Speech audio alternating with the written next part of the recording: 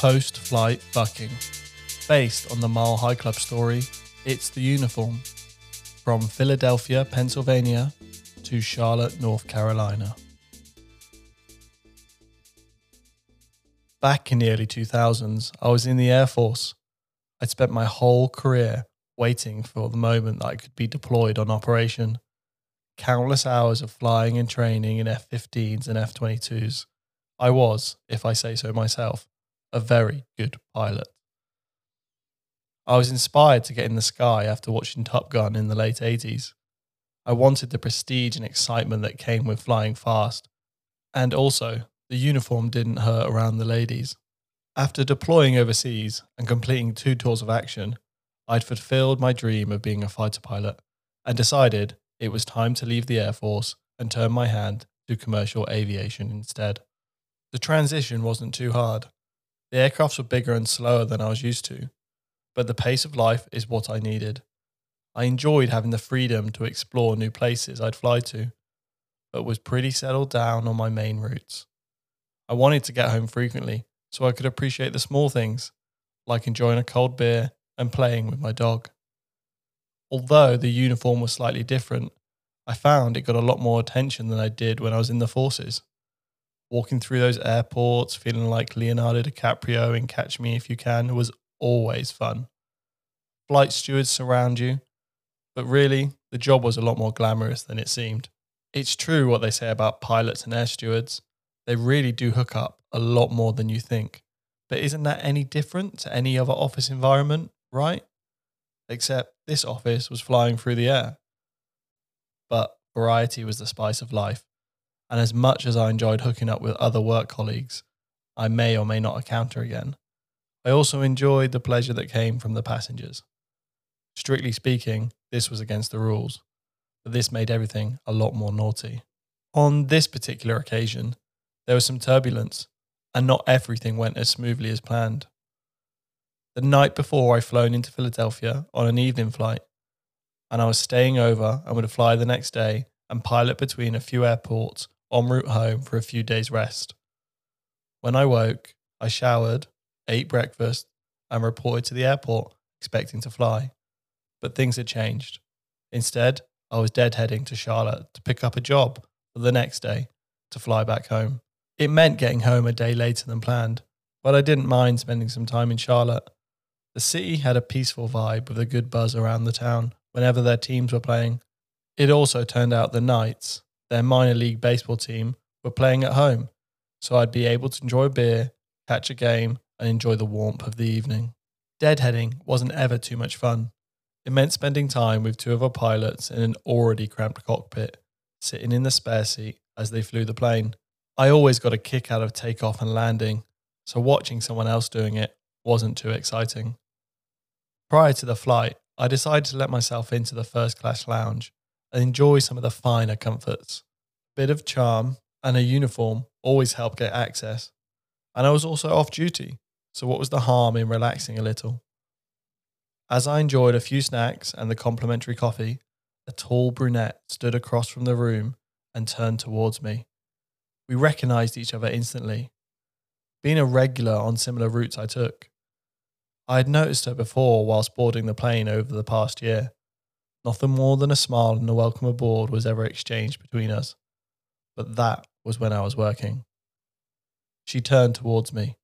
I stood up, caught her eye once more, and introduced myself as Captain Paolo. We talked a little, and it turned out she was on the same flight. A strong businesswoman, she was flying out to close a deal for her firm and had her eyes on the prize of a big contract the next morning.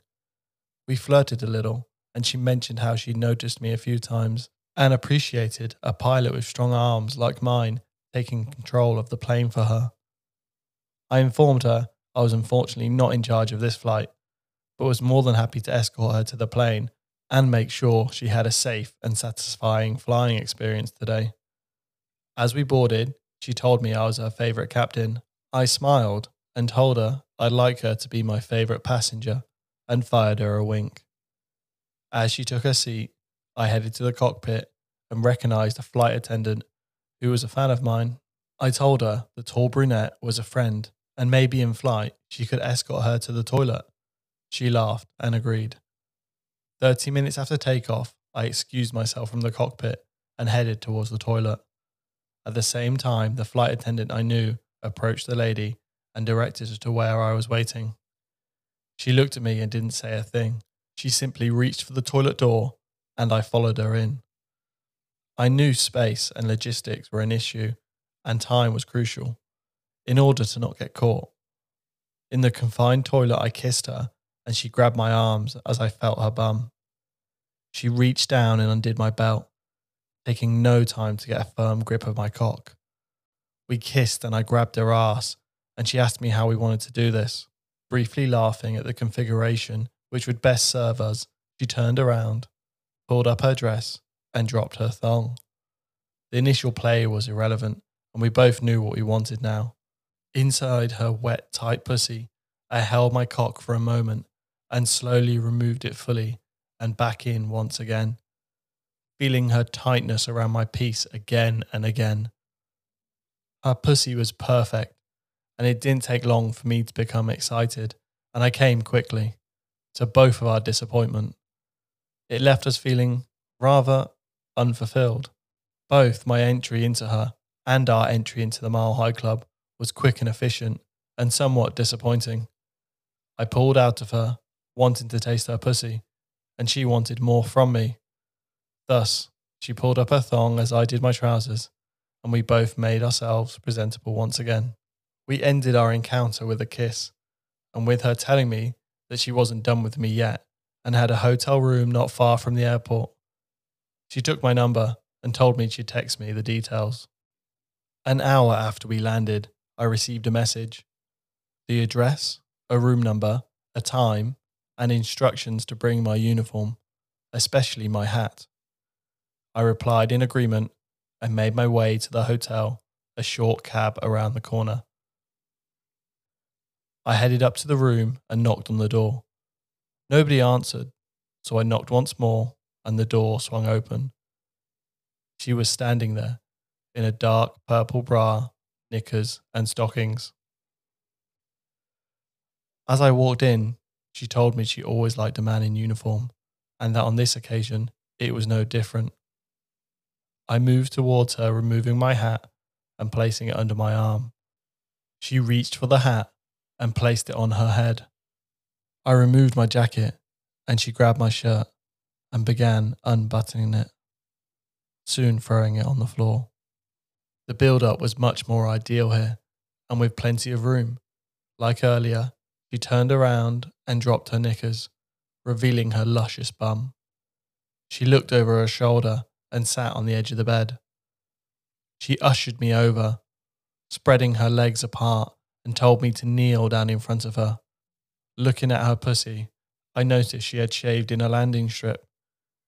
She told me to be a good pilot and prepare for takeoff.